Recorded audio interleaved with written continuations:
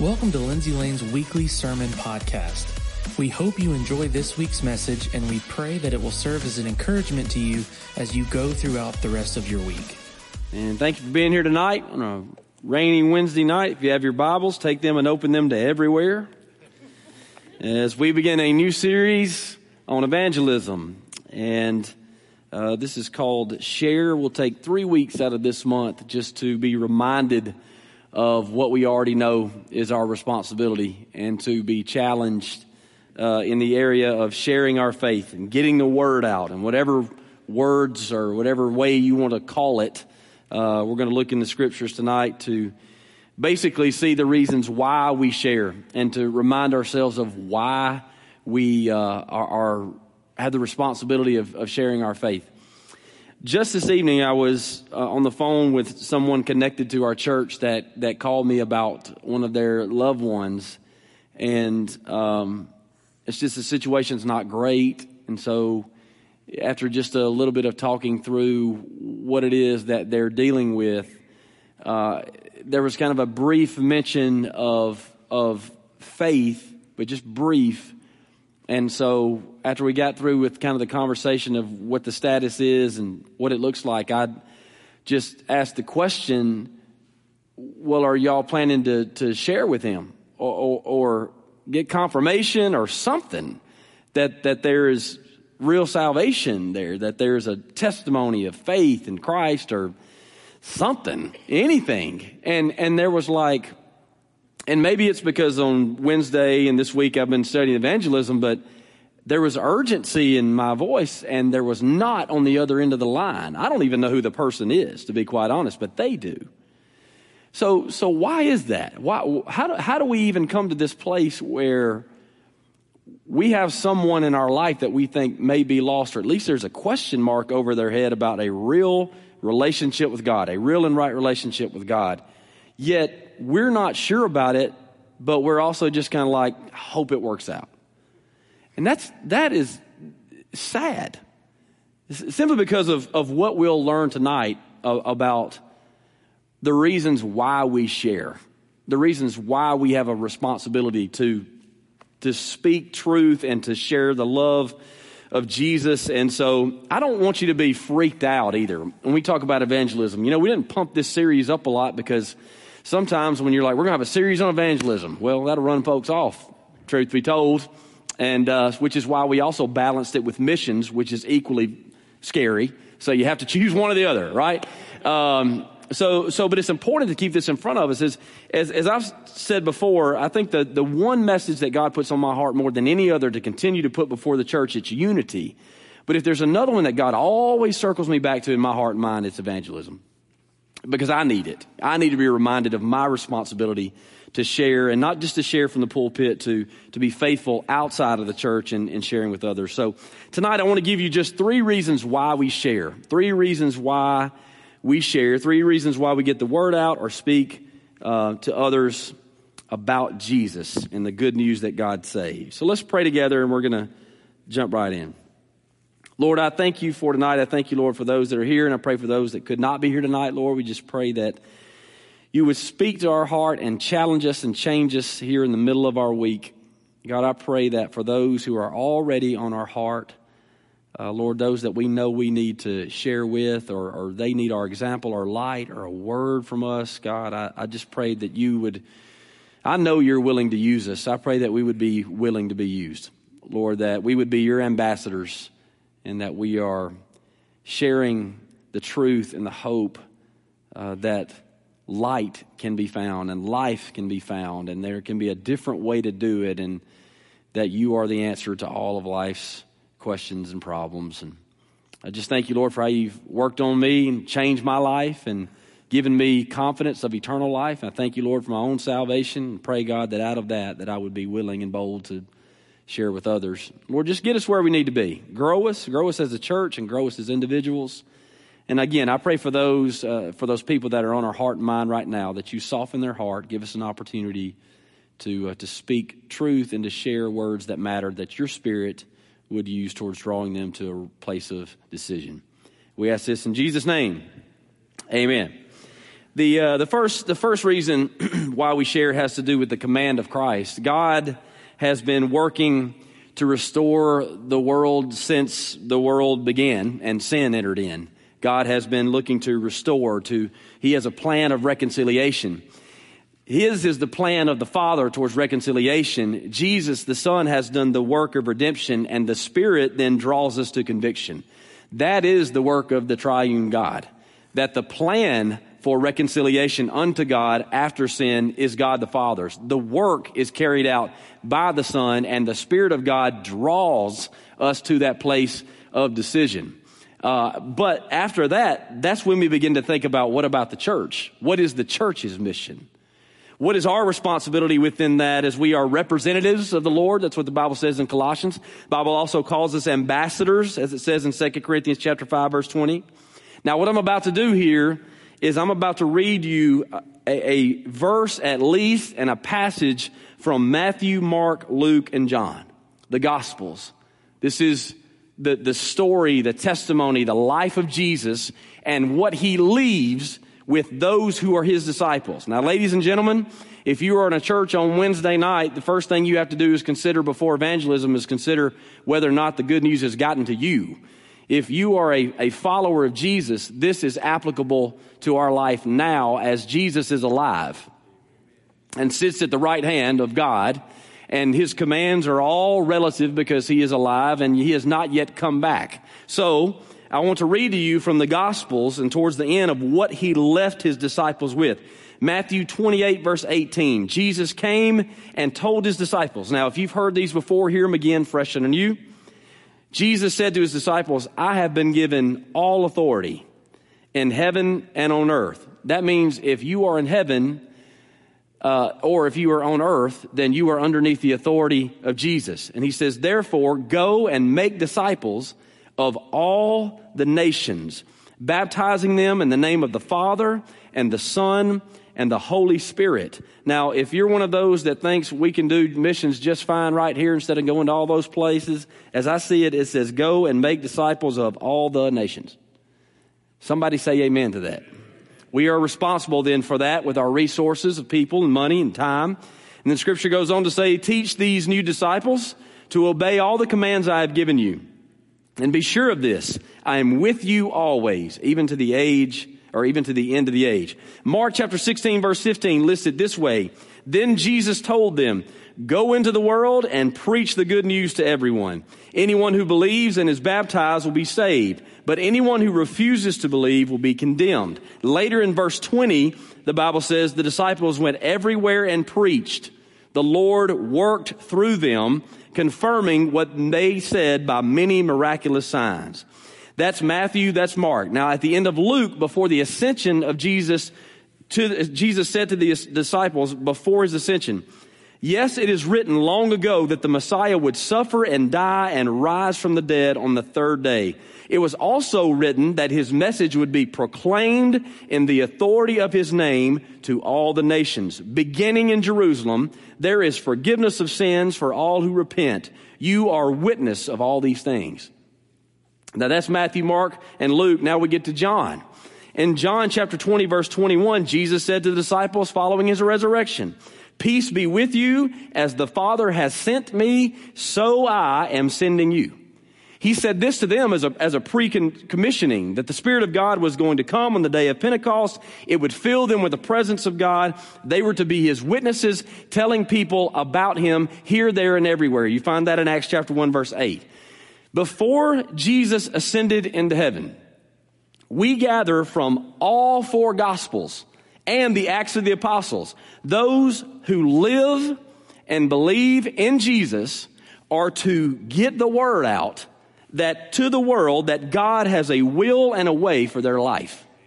That is our responsibility. Just as we looked the last month at the responsibility within the household of husband and wife and family, this is the responsibility within the household of faith. You can't get out of it. I really do. I think as a church leader that when I stand before God, I will be held accountable for how we give you instruction and opportunity to fulfill the Great Commission. How are we making disciples? How are we sending people out on mission? How are we reaching people through evangelism? These are the things that belongs to the responsibility of the church. And what we've seen in the Gospels is that Jesus says to his disciples, go and get the word out. Go and share with people that there is a standard, there is sin, there is the bad news of separation from God, but there is the good news that God made a way for you to miss hell and make heaven. That eternal life that's going on within you that you think about, God's already answered that question and already done all the work for you to have heaven. That's all the good news that he has entrusted to the church. We are sent, if you look at the scripture, we are sent to teach, preach, proclaim, converse, counsel, whatever word we want to use. The main idea is that followers are to share the same good news that they believed in themselves. Somebody shared it with you. And the same good news that you heard, that you didn't understand all about, that, you know what? The first time I heard the gospel so loud and clear in my heart and mind that I got saved that night, I share my testimony all the time. I don't even remember the man's name that was preaching. That's the truth. I know he was up preaching, and I know God's Spirit called me to conviction, and I needed to be saved. Couldn't tell you his name. And so we often think of ourselves like, there's a whole lot of pressure. The Holy Spirit takes that pressure off. He does that work as he does the work in the heart. We are just a channel through which he works. And the main idea is that followers of Jesus are to share this good news that they themselves believe with others who need to be hearing it and others who need to be changed by it. And then conversion leads a path forward to discipleship. Really, we have to ask ourselves, how am I involved in evangelism? How am I involved in discipleship? I think that's two questions every Christian has to answer right now. How are you involved in evangelism? How are you involved in getting the word out? How are you involved in discipleship? How are you involved in making disciples? Well, I need to be discipled. Good. You absolutely do. But there comes a time, though, when you get to be about 85 years old, you can't use that excuse anymore. Yeah, I need to be discipled. We all got to grow. There's development at every stage. Every stage. I'm still learning as much as anybody, but I still have the responsibility to witness from what I do know and to teach to obey. Do you realize that the foundations class that we'll have on Sunday, that many are signing up for, that's based on the commands of Christ, because in the Great Commission, Jesus said, go and make disciples of all nations, baptize them, and then he says this, and teach them to obey. Parents, can you teach your kids to obey? Then you can make a disciple. Then teach them to obey. The first thing you understand as a follower of Jesus Christ, you are accountable to the one who has all authority. So when we learn that, we can get rolling from there. Once we understand that we are accountable to God. And the disciples, by the way, they did this. Jesus gave them the Great Commission. And they took this and they ran with it and they took it seriously. They preached and they wrote and they shared and they gathered God's word out, or got God's word out throughout as much of the known world with urgency. But when the disciples of Jesus, when the disciples of Jesus' day died, the mission did not die with them. When the disciples of Jesus' day died, the mission did not die with them. How do we know? Well, did you hear it? Have you heard it? Have you heard the good news preached? Do you have a Bible in your hand? Have you experienced these things? Then automatically they took it and it multiplied. So God help us if we're the church where it stops. If it's the house on our street where it should be going out, but it stops there. If it's the person in our place of business or on our team or within our family where it should be because we have the light, that we would share the light, but it stops there. So it multiplies.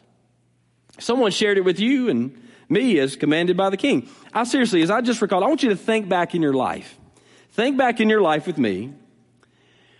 Who was it that you first heard the truth about God and his will and his way for you? Who was it? Who was it in your life? And everybody in here can think about that. Who was the first person you remember either sharing truth with you, or they exemplified it before you, they served you in church, they quoted it all the time? You know, one of my best friends in the world, that's the first time I ever remember someone telling me the truth of God. I've shared this before. He actually goes to church here.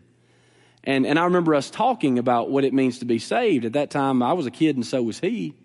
And I was like, I just think you have to be good. And he said, that's not what the Bible says. He told me, he's like, you have to be saved to go to heaven. And I was like, what's that about? I remember that. I remember God using that. And past that, think about the first person that you heard the truth about God from. Was it a parent? Was it a preacher? Was it a friend? Was it a teacher? Was it online? Or was it in your home? Was it a servant at church? Was it a Gideon Bible in a hotel room? I've heard testimonies of that as well. That they've been in Christian culture, they've been in the world, and they're broken down one night and they open a Bible because it was there. Who was it that first shared God with you? Tonight, I would ask you before the night ends, thank God for whoever that was. Thank God for whoever that was that told you the truth about God, that shared the love of Jesus with you, who moved outside of their comfort zone to serve you. I think back when I was a kid. When I was a kid, there were people in our church growing up that just sacrificed their time to lead us in a play or a song or a skit and all these things that they did. And when you're a kid, you think to yourself like, what are we doing as you get older? And now that I'm my age and I look back and still remember some of those songs that they taught me, you see, that's when you look at children's ministry as an opportunity for discipleship and stop looking at it as a burden to the church.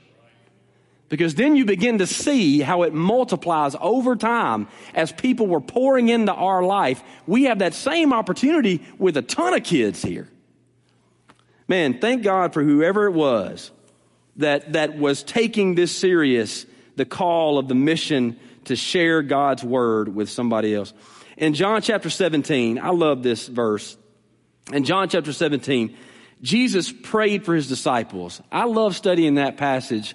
When Jesus prayed for those who were his followers, and he said in John chapter 17, verse 20, he said, I am praying not only for these disciples, but also for all who will ever believe in me through their message.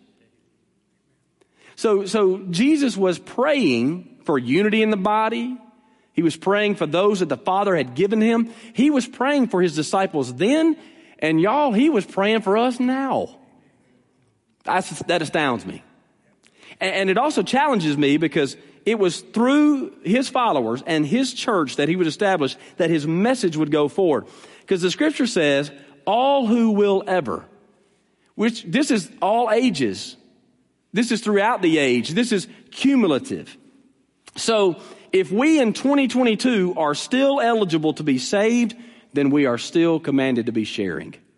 That is the first reason why we share, is because our King said so. That's what our King has told us to do, is our King and Savior. And y'all, I'm just like you. I must be reminded of within my own salvation, God is working in me. He's working through me. And God was not finished when he saved me. Did you hear that? It's not over for you when God saves you.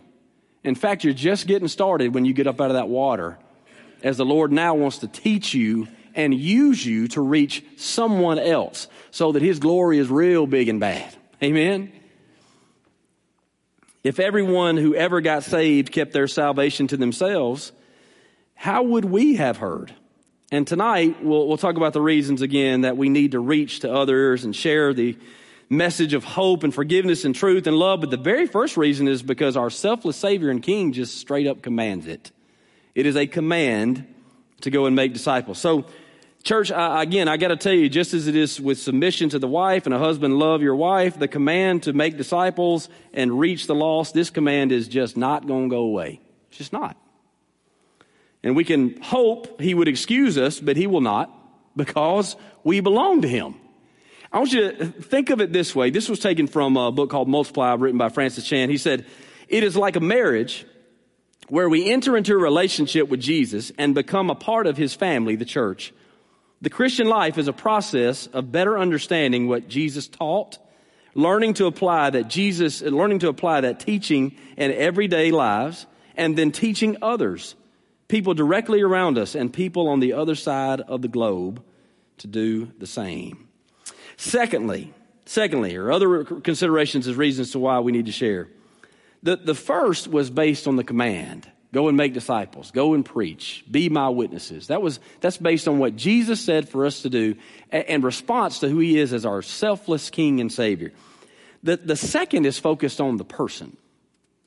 The second is focused on the person in your life. When you close your eyes and we talk about heaven and hell, you hope they go into heaven with you, but you're not sure. It's the person in your class. It's the person in your family. It's the person in your office. This is focused on the person because every person on the planet has rebelled against God. I've said this before, the best people I know need Jesus. Every person that you know, everyone needs the salvation that Jesus offers. This means everyone in our church, everyone in our family, everyone in our office, on our team, all of it. Outside of a right and real relationship with God, through turning from sin and turning to Jesus, they will be separate from God because of their sin. Now this is where we've all got to wake up. Because this is super, super serious, and the part that I need to be reminded of. That for those that we say that we love, outside of a right relationship with God, they will go to hell. They will be separate from God. I know that it's easier not to preach that. I know that it's easier if we just don't think about it. But that's not what's in here, as we'll see.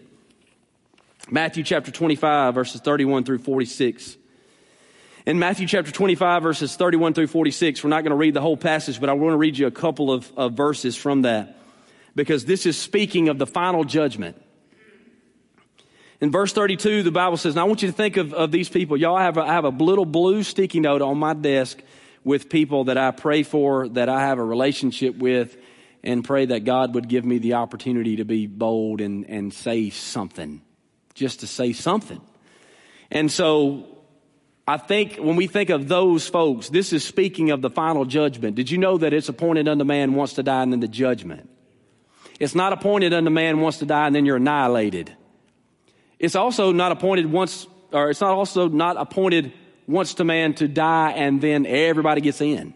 Like, that's not what it says either. It says then the judgment. The judgment must mean that somebody's right and somebody's wrong. So in verse 32, the Bible says, Matthew 25, all the nations will be gathered in his presence, and he will be separate, or he will separate people as a shepherd separates the sheep from the goats. And this goes on to speak of the righteous and the unrighteous. And finally, in verse 46, it says, and they, speaking of the unrighteous, they will go into eternal punishment, but the righteous will go into eternal life. They will go into eternal punishment. The righteous will go into eternal life. Y'all, I don't want to take for granted that everybody here is going into eternal life. If you're at church on a Wednesday night thinking to yourself, did you know that Ecclesiastes says a wise person thinks a lot about death? How many of you have ever been to a funeral in your life when you walk away from there going, that wouldn't really do anything for me? Every funeral I've ever been to is sobering. Because it makes you think about what's next. How this life is brief and you never know what a day will bring. And so we think about eternal things. The scripture says, and they will go away, those who are unrighteous, into eternal punishment, but the righteous will go into eternal life. How entitled of us to think, well, I'm just glad I get to go. When those that we say that we love and the opportunities and influence that we have to use for God's glory, we don't. Y'all, this is the thing too. A lot of times we think that evangelism is boxed into this right here where I'm talking to Tony and Tony's talking to me and we have to do that and it's super awkward. A lot of you are influential and you can use whatever you got right now towards the gospel. If you lead, you got the mouth, you got the mic, and you can do it till they say you can't. You've got to think about the influence that you have and what you can do with that influence towards the glory of God. This is why there are parachurch ministries that are in schools. This is why people start Bible studies at their place of business. This is why those things happen, because they have got to get the word across and they don't know how, so they try to do this with the relationships that they have. How can you leverage your influence strategically for the gospel wherever you are? Because some of us can, we just don't. We can because our name's at the top. It says we lead here. Well, if you lead, then nobody else can tell you what to do. So by all means, go ahead and use it. This judgment is distinguished from others in the Scripture. If you study Matthew chapter 25, speaking of the final judgment, this is distinguished from other kinds of judgment because of time and place, but the results are the same. This is a universal judgment, and those who are righteous are those who are connected to Jesus. Those who are connected to Christ. The punishment of the wicked, and this is where it's very sobering. The punishment of the wicked, and you may think to yourself, I don't know anybody that's wicked. All that means is somebody that remains in their sin and has never confessed their faith in Jesus Christ. Don't make that more complicated than it really is. The wicked are those who have denied faith in Christ, who would not receive his redemption. And so the Bible teaches that the punishment of those who remain in their sin is never-ending eternal life of the righteous and never-ending destruction just as much as it is eternal life for the righteous. This is what the Scripture says about that never-ending death or separation. The Bible calls it different things throughout the Scripture, but it's the same. Everlasting fire, unquenchable fire, shame and everlasting contempt, everlasting destruction. Like, think of the names that we know that at least have a question mark, and then apply this to them if they are outside of salvation. Everlasting destruction, unquenchable fire, everlasting shame, no second chances. And it's not annihilation. Annihilation at this point sounds better. One theologian put it this way: the wicked are forever subject to the fury and the wrath of God. They consciously suffer shame and contempt and the assaults of an accusing conscience, along with the fiery wrath of an offended deity for all eternity. And y'all, this is not the fault of God. It is not the fault of a holy God who is just in everything that he does. The Scripture says in Deuteronomy chapter 32 verse 4, or chapter 32 verse 4, he is the rock. His deeds are perfect. Everything he does is just and fair. He is faithful God who does no wrong. How just and upright is he? It would be unjust if he didn't tell us. And he doesn't have to make a way, but he does. And so we are the plan to share a word of hope with those who would be separate from him. You know, there's a reason why you have someone on your heart. Let me just say this, just by a show of hands. Anybody come to your mind when we talk evangelism? Anybody that comes to your mind? There's a reason why. It's because you know the truth and have been changed by it, and you know they need the same and you want the same for them. That's why those folks are on our heart. It's because we care about them. The same truth that changes us, the same truth that helps us, that assures us, that keeps us, is the same truth that they could have. And the eternity that was planted in the heart. And while they want to go to heaven, there is brokenness there. And while they want to go to heaven, there's barriers there in their life that either they can't see or they don't want to give up.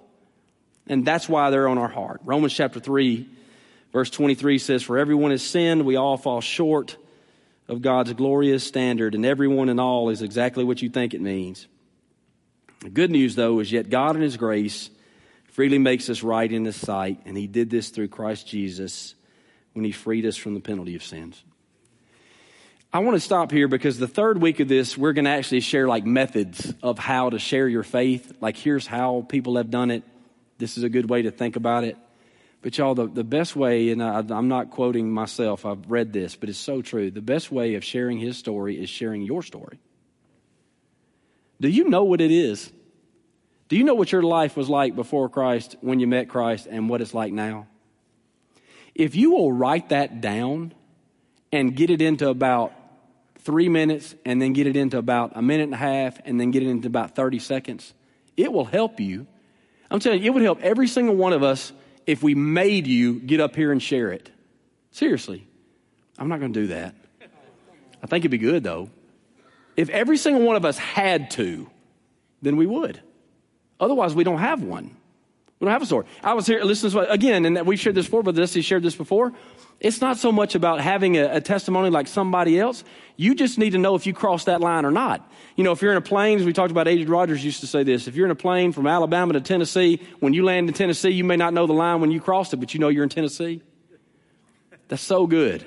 So think about that. If you know that you are here now, what was going on before then, and when did you meet Jesus, and what's it like now? And what's it like now is not a requirement of perfection. You're being sanctified. If you were perfect, there'd be no need to save you. So the reasons why we share is because it's been commanded. Another reason why is because of the consequence of the sins of one who remains in sin. And then this one is a little bit different, and we're going to talk politically for a second. I know everybody loves to do that. But I think it's necessary in our day and time. We're Christians. We're not humanitarians. Think about that for a second. We're Christians. We're not humanitarians. Meaning, we're for the glory of God and the good of man. Not the good of man and the glory of God. We're for the glory of God and the good of man. You may feel that your government should err on the side of greater oversight to help people have their needs met. You may feel that way, that the government should be the one that takes the lead to broaden the scope of the government's involvement so that more needs would be met. Or you may feel that the government should let people, within their own responsibility and opportunity, provide for themselves and promote themselves and be less interference from the government so that there will be more productivity within the personal responsibility. I guess my question is, as our staff has discussed this in recent days, what does our view of government have to do with our personal evangelism? What does that have to do with it? What does the way that we see the political sphere have to do with our own personal evangelism?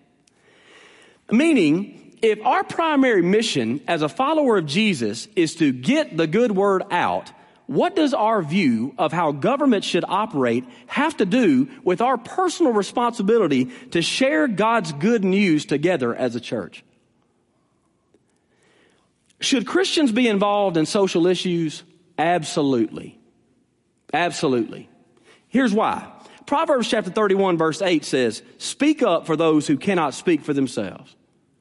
Ensure justice for those who are being crushed. Yes, speak up for the poor and helpless and see that they get justice." Should Christians be involved in social issues? Absolutely they should. Should Christians be involved in moral issues? Absolutely. Scripture is the authority for all things ethical, just as it is for theology. And so we have to hold tight and true to the Scripture through our practice, not just through our preaching, and not just for the purpose of keeping things like we want to keep them, but for keeping a sense of godliness in our culture that we are trying to affect, and so that we can make moral judgments. So, should Christians be involved in moral issues? Of course, absolutely. So if you agree that both those who are, both of these, if you would agree that involvement in social issues and moral issues is part of a biblical worldview, y'all then just balance it out. Just balance it out. Defend those who are in need and stand on the truth. Do all that you see in Scripture, but here's the thing. In our day and time, many Christians on both sides of the aisle, because both sides of the aisle seem to think that the other ones ain't even saved. But many Christians on both sides of the aisle are losing ground with the very people that God has told us to reach. On both sides. When politics becomes our mission, we will champion worldly issues that are important and relative to the world, but we'll champion those worldly issues to the point that you are losing power from your voice that God has given you for evangelism.